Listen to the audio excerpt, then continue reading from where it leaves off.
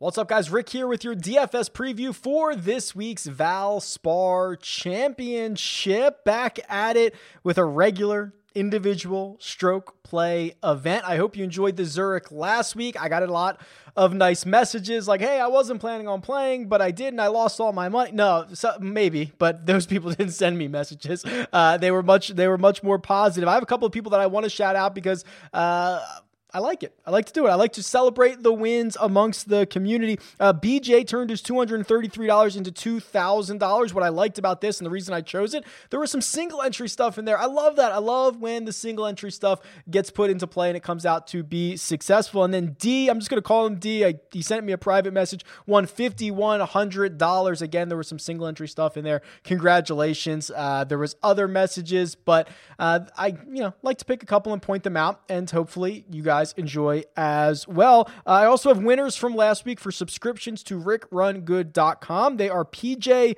Berardi and Phil C. I've reached out to both of you to get you set up, so just get in touch with me.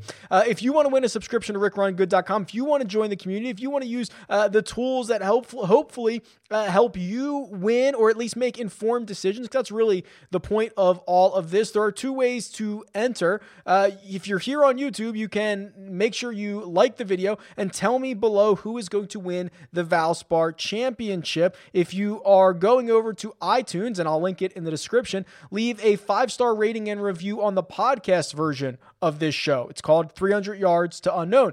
Leave a 5-star rating and review. Say something nice about the show. Leave me your Twitter handle so I can get in touch with you. Those are two ways to enter. You can do them both. Double your chances. There are 2 live chats again this week. We are back at it for our 3 p.m. Wednesday live chat, Rick Run Good YouTube channel, ownership, weather, questions and answers, whatever you want for the Valspar. That's your time. And then 8:15 p.m. Eastern time, back at it with a Jock Market Power Hour. That's right, Stock Market DFS.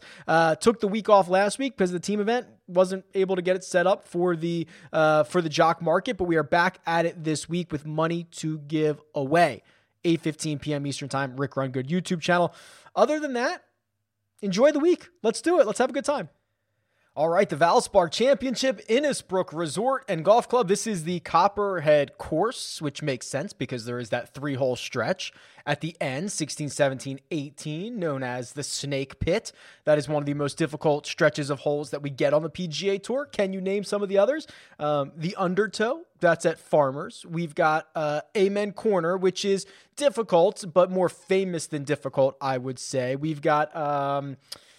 let's think about this. Why am I blanking on these? We did these on the first cut the other day. Anyway, here we go. Let's go through this course. It's par 71. It's difficult. It is notoriously one of the more difficult courses that we get on the PGA Tour. Single digits under par, has won, I believe, 3 of the last 6 of these events. So we can look at that. But here, let's just go straight down to the key stats. This is where I think everything is important, because we get a really good set of history at Innisbrook. We've been holding the event here for quite some time, so the data is very strong. And what it says is, while there's not a ton of really strong correlations, strokes gained around the green is quote-unquote the most important stat. There are 21 courses on the PGA Tour where strokes gained around the green is more important, but here it remains one of the most important stats. And that is not unusual for difficult golf courses. If I change the tournament, let's look at the Memorial. That's probably one. Yeah, strokes gained around the green, also the most important stat. If we go to something like API, Arnold Palmer Invitational, strokes gained around the green, third most important stat, also in the 20s. So you see this at some of the more difficult golf courses, because what makes golf courses difficult? It can be a lot of things. It could be narrow fairways and thick rough. It could be firm and fast greens. It could be small greens. That's what tends to make these courses more difficult. And all of those things would increase the rate of missing the green on your approach shot. So being able to get up and down, the around the green play, is usually important. We see it at Torrey Pines as well, a place where you're going to miss greens, you're going to miss fairways, you're going to have to try to hit approaches out of the rough, and things get a little bit hairy when you start doing that. So around the green, number 1, approach number 2, no surprise there. Approach is always critical. and then driving accuracy.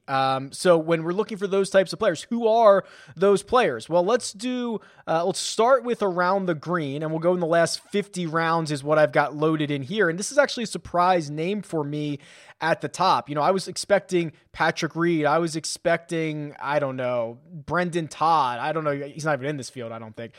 It's Scotty Scheffler. Scotty Scheffler gaining nearly a half a stroke around the greens in his last 50 rounds. It's better than Ben An, who is second, JT, who is third, Louis Oosthuizen is fourth, and Adam Hadwin, who's fifth. Now, if we go more recent, let's say the last 16 rounds, so this would probably be about 4 events for most of these golfers. The names do change pretty significantly. Kevin Na is now number 1. Brandon Hagy stays there. He's number 2.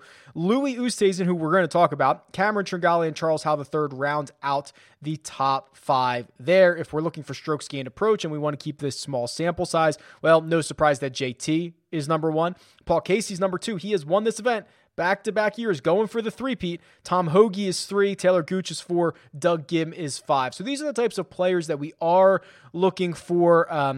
You could throw in an old school stat like scrambling because you're going to want to be able to get up and down for par. Par is often going to be a good score, and you can, of course, go down here to the tour stats and really click any stat that you want. You can have at it, have a great time, but I'm kind of sticking with around the green, and then we'll take a look at the golfers who are playing well at the moment, and we'll try to parse through what the heck we do with the Zurich Classic results. So let's take a look at the cheat sheet, and this is much more of a classic traditional week. A lot of great course history. We know a lot about this event. They're playing solo again, so all that good stuff in there. I did load in the Zurich results, so you will be able to see those for the guys that played, but we've got 5 golfers over $10,000. It's JT, it's DJ, it's Viktor Hovland, it's Patrick Reed, and it's Paul Casey. It's always a little bit jarring not to see Dustin Johnson's name at the top of this board, of the betting board, of the player pool, whatever you want to call it. It's always a little bit surprising to not see his name there. So we're going to get to him in a second, but let's do a bit of a deeper dive on Justin Thomas, who we have not seen play since the Masters. Now, he finished 21st there, but I have to tell you, it was tracking like a JT win. I don't know if you guys remember this, and maybe I can pull it up here in, let's do this, in the Holy Grail by round. And I'll just click JT's name because I know he should be here. Okay, so here are his last 4 rounds. And these are the strokes gained metrics that are not official from the Masters, but they are, in my opinion, very, very accurate. So he goes out like a banshee rounds 1 and 2. He's playing great. He gets to round 3. He's like 2 shots off the lead when they have that weather delay. Remember that? The weather delay, the 77 minutes where Hideki Matsuyama went and sat in his car and scrolled through his iPhone. That delay, when Hideki came out and went nuts and went nuclear and was scorching hot and played his last 8 holes at 6 under, JT went in the opposite direction. He was never the same after that. He made a triple on I think 13, which is a par 5. He was just never the same, and he went in the opposite direction. He finished 21st, but it almost felt like without that weather delay, he was going to be in contention all weekend long, and it just didn't happen. So I'd actually argue this 21st place finish is not really all that representative of how he actually played. I think he played a lot better. And then you start looking at his other results. Well, the start before that was the match play. He did not win his group. He was in the group of death. I can give anybody a pass for not making it out of their group. And then the start before that, he won the Players' Championship. So I don't think there are too many concerns around Justin Thomas. He's not played this event since 2017. He missed the cut then. If we go to his full history, let's see if he's played this. He's played it 3 times. He's missed the cut in 2017, 18th in 2016, 10th in 2015. So he does have some decent results. And I have very little concerns about the current state of his game. And he is one of the best around the green players, right? We know if we're going to take the 2 stats that are most important, approach and around the green, JT's that guy. He is that guy. So I have no concerns about that. Let's talk about Dustin Johnson, because I think this is a hair more interesting. He has only by his own standards played poorly. By anybody else's standards, this would be a pretty great run of golf. You know, he goes 13th at the RBC Heritage. That's his best result in his last 5. That's his only result inside the top. I don't know what you want to call it because the match plays in there. Call it top 25. But remember, this guy won the Masters 1, 2, 3, 4, 5, 6, 7, 8 starts ago. He won again at the Tour Championship 4 starts before that, and the Northern Trust 2 starts before that. I mean, he just hasn't played a whole lot, and some of the recent results have not been all that good. He's been switching up the putter a bit. We know he's such a tinkerer with the putter. That is starting to come around. Gained 5 strokes at RBC Heritage. That's a great sign. When he starts getting that going, I think it's watch out world. So really, I don't have as many concerns around DJ as maybe others do. I'm hoping that by the time we get to Thursday morning, he is a significant discount off of maybe Justin Thomas in terms of projected ownership, and I can be kind of a contrarian and roster DJ because again, my New Year's resolution. Play more DJ. He wins golf tournaments. He's awesome. Like, play more DJ. That's part of my resolutions for this year, and I'm going to try to continue that again this week. Below that, you know, Viktor Hovland, him along with Christopher Ventura, they got off to a hot start at the team event. From what I saw, it's really hard to parse through, right? Because we don't have strokes gain data. They're half of the time they're hitting alternate shot, so it's really difficult to kind of figure out who played well and who didn't. I saw a lot of Hovland play. I thought he played okay. I didn't think he played great. I didn't think he played terrible. I thought he hit some bad shots. I thought he hit some good shots. I thought it was fine. I'm lukewarm, maybe a 4 out of 10 on how excited I am about Viktor Hovland. Now the next two, Reed and Casey. These are the two that I think are going to be the most interesting. So you've got Patrick Reed, who we know loves it when things get tough, right? I mean, he wins at Torrey Pines. He is an absolute bulldog. He has plenty of winning upside. He has not won this event, but in his last 5 trips, he's finished runner-up twice. He's finished 7th. This to me, I think Reed will be very popular in a lot of formats. I think there's going to be a lot of bets on him. I think there is going to be a lot of one and done usage on Patrick Reed this week. And if there is the only guy who might have more usage in one and dones would be Paul Casey, the guy that has won this event twice. And I'll tell you what, this is kind of the best form that he's in. So let's do this. Let's do the Holy Grail since the start of 2021. So we've got basically 4 months or so of data that we can look at, and we can sort by strokes gained total of golfers in this field. And the names might surprise you a little bit.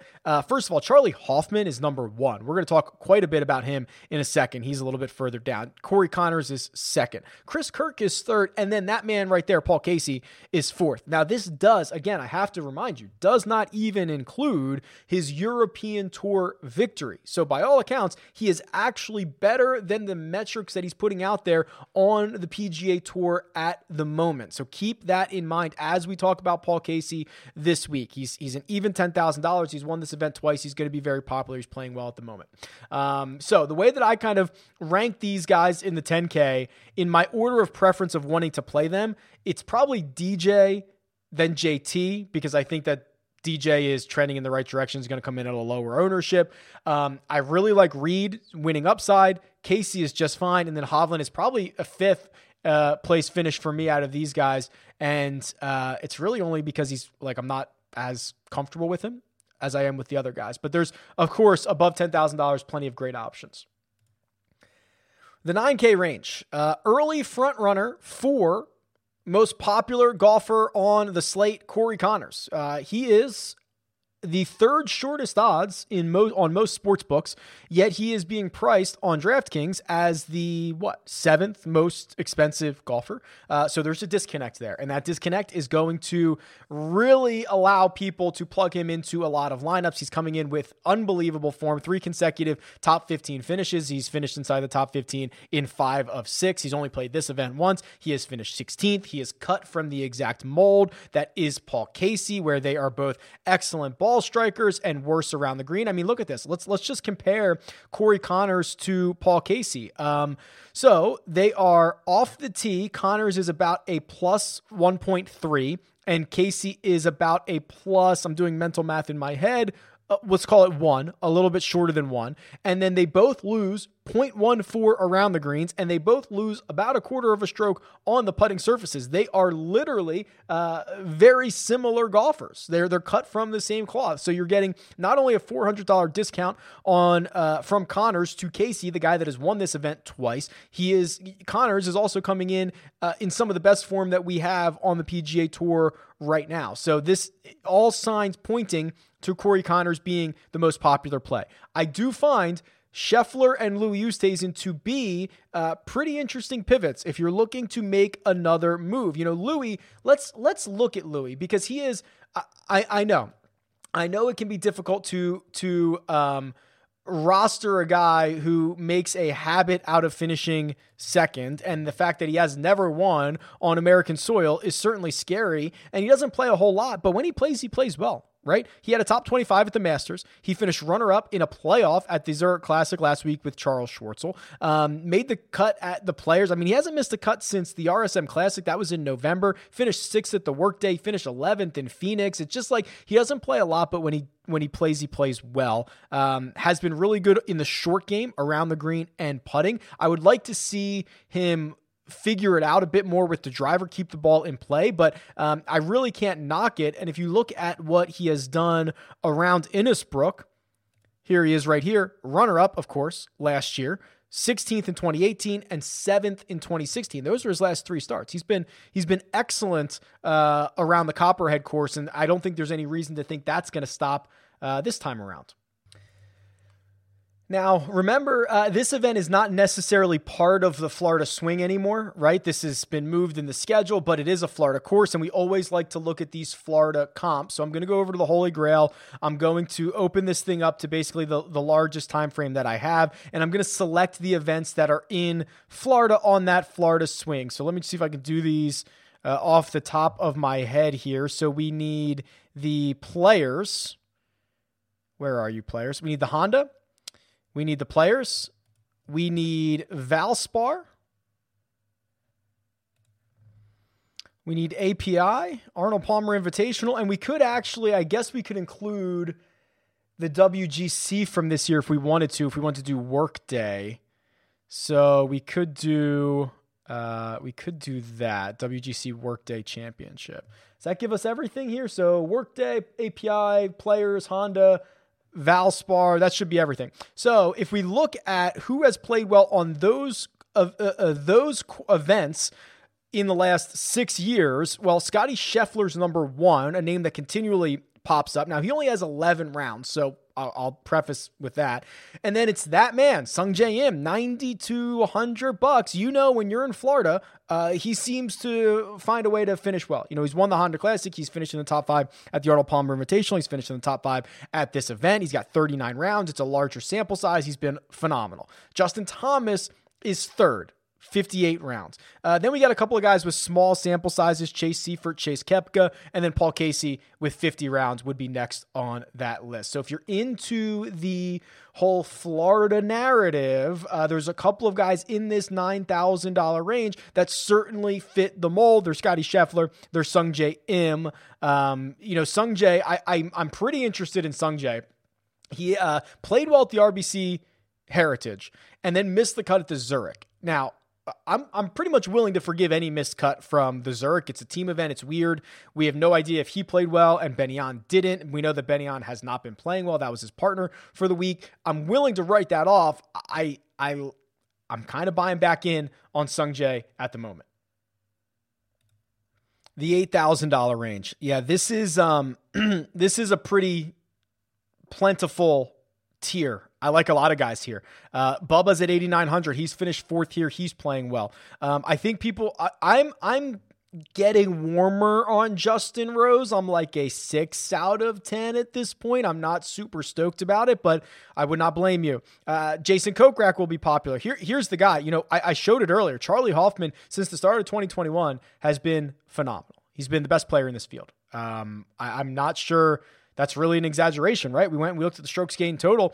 He has not won, but he's been constantly playing well. and he's continuing to do that. Ryan Palmer, who we know is routinely one of the most undervalued and most valuable fantasy golfers that we have. Cameron Tringale, who, missed the cut with his partner last week, but had his 2 starts before that were a 9th at Valero, a 13th at Honda. He has been playing well. I do not mind that at all. And then Chris Kirk was another one of these guys that showed up for best players in 2021, right? So, I mean, this is really just a plentiful tier. I couldn't blame you. I'm trying to think if there's any one guy that stands out over another, or maybe a stat that we could look at in this range, and we could just go to the trends, right? We can go look at the trends and see who's hot at the moment and try to find one of these guys. So if you've never seen this, I don't show this tool a lot, or I don't show the breakout candidates tool a lot, and I probably should. These are really, I think they're great tools. Excuse me. And really what they do is they look at guys that are hitting it better tee to green than their average, but are getting unlucky putting, which means they are actually putting below their baseline. So the idea is they continue to hit it well, but they putt to their baseline, and all of a sudden you get some guys to pop out as breakout candidates. And at my glance here, I actually don't see anybody. So you want guys in this upper left-hand corner. I don't see anybody in the in the 8K range, do I? A couple guys close. Charlie Hoffman's over here. He's been a little lucky with the putter, but he's hitting it well from tee to green. Chris Kirk, similarly. Justin Rose is starting to get into the see how he's in this red section here? That's starting to get into the guys that are getting lucky putting, which is a little bit scary. You would think that would regress. So maybe we should just sit here for the 7K guys, because I actually think there's more 7K guys in the breakout candidates than there are 8K guys. So Burns and Lanto Griffin would both fit this mold. So basically what this is saying, if I hover over this, what you can see is Sam Burns from tee to green is about 9/10 of a stroke per round better than his baseline. That's good. So he's hitting it really well, but he's actually a full stroke worse with the putter. So the idea is if he comes back with the putter, that's a stroke per round. And if he stays at his above baseline tee to green, that's a breakout candidate. So he's in there. Who else did I see? Lanto Griffin is in here. Adam Hadwin is in here. Those would be some guys in the 7K range that I would target if you like the way that this stacks up. And this is always going to be your big one. This is always going to be your big tier. We've got Adam Hadwin, who has not only won this event before, so if you are trying to put together a couple of things that you like about these golfers, we've got Adam Hadwin crossing off a couple of boxes. I'm trying to see who else is in here. Not as inspiring as the 8K range, to be quite honest with you. I think Sam Burns is always interesting. Doug Gim at 7,300 played well last week in the team event. That was an 11th place finish, but he makes a lot of birdies. And then, of course, excuse me, I continue to be partial to Peter Uihlein. So here's Peter Uihlein, who I could go pull his Korn Ferry Tour results, but here's essentially his last handful of weeks. He finished 22nd at Punta Cana and 3rd at the Zurich. That is his 2 most recent starts on the PGA Tour. And his partner, Richie Werenski, and him, they played really well in the alternate shot format. In fact, they had the 3rd lowest score ever at the Zurich in alternate shot. The only other 2 teams that had lower alternate shot scores were guys that went on to win. It was Blixt and Cam Smith in 2017. It was Palmer and Rahm in 2019. So that is a testament to how good their game was last week, a complete team effort. He has also won on the Korn Ferry Tour 2 weeks ago in Vegas. He finished runner-up on the Korn Ferry Tour like 4 starts ago. So he has got, if you compile his Korn Ferry and his PGA Tour results, really good results recently. He's $7,300. He has at least a bit more of a pedigree than some of these guys that come up on the Korn Ferry Tour and kind of just pop their head up from time. So Peter Uihlein in the $7,300 range to me is very, very interesting. And he's also one of these guys that not that they all don't have incentive, but if he gets a top 10, he gets to play next week, right? That's how he continues to earn starts. It's how he got into this event. A top 10 at the Zurich last week gets him into this field, and he can continue to do that. It's what we saw Will Zalatoris do at the beginning of, after the U.S. Open, just piling up top 10s, getting enough starts, trying to earn enough points to earn his tour card. So, if he's on the bubble of the top 10 on a Sunday, or it's like, hey, he enters Sunday in 23rd, there are a few guys who are going to have more incentive to move up 12 or 13 spots than Peter Uihlein. So I know they're playing for a lot of money, but I thought it was worth a note. And we really have to look at what Phil Mickelson has done. So let me clear this Florida swing thing that I've got going on here, and let me pull up Phil Mickelson, because this was a surprise that he registered for this event, because he has not played this event since the start of 2004 season. That was 17 years ago. 2004 season was the last time he played this event. But look at what he's doing, and maybe this is why he wants to get out on the golf course. We last saw him at the Masters. He had a top 25 there. This is now a 5 out of 6 start stretch that he has gained strokes on approach. And basically, I'm going to give it to him 4 in a row where he has been a positive or 0 driver of the golf ball. That is something he has not done in a really long time. So Phil he's got something going on right now. I don't know if he can contend. I don't know if he can win it, all that stuff, but we are seeing signs of what he did. The last time that he did this, he actually won a tournament. The last time we saw him do this was the start of 2019. It was right here. It was the win at Pebble Beach. It was the runner-up at the Desert Classic. This is the same type of stretch we're in. He's going to have a lot of things go his way, but I really am starting to buy on Phil, and now he's only he's $7,200. $7,200. So I'm probably buying on Phil until we start to see him lose the ball striking again. The 6K range has a couple of names. If we like Peter Uihlein, we probably have to like Richie Werenski as well. Again, part of that team that was awesome in alternate shot. Werenski, much more of a popper. So just look at his last 5 starts. He's got a 4th place finish at the Arnold Palmer Invitational. Miscut, third. So I don't think you're buying Werenski for any level of security, but if you're looking for upside and maybe he can continue the success that they had last week, he would be an interesting guy at $6,900. Other than that, I don't mind getting back on Chase Seifert, another guy who plays well in Florida, right? He popped up on that. He popped up on something we did earlier. One of the models that we ran earlier.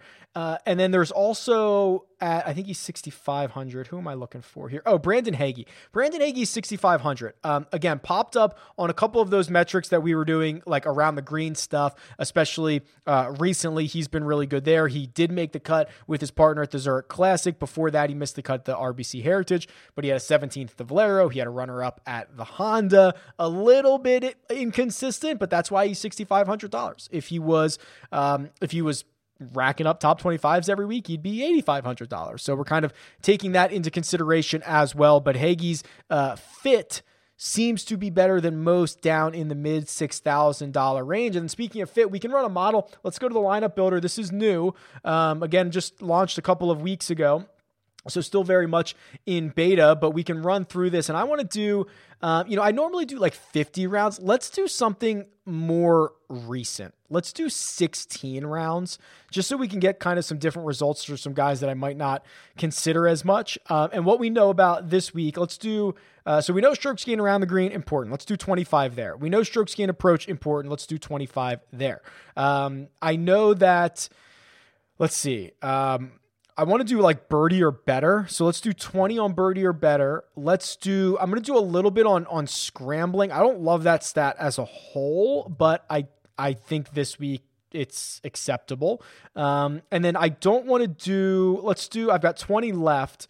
Let's do 10 off the tee, and I don't want to double count any of these. Let's just do 10 on putting and see what this comes up with. Let's sort by value. Oh boy. Okay.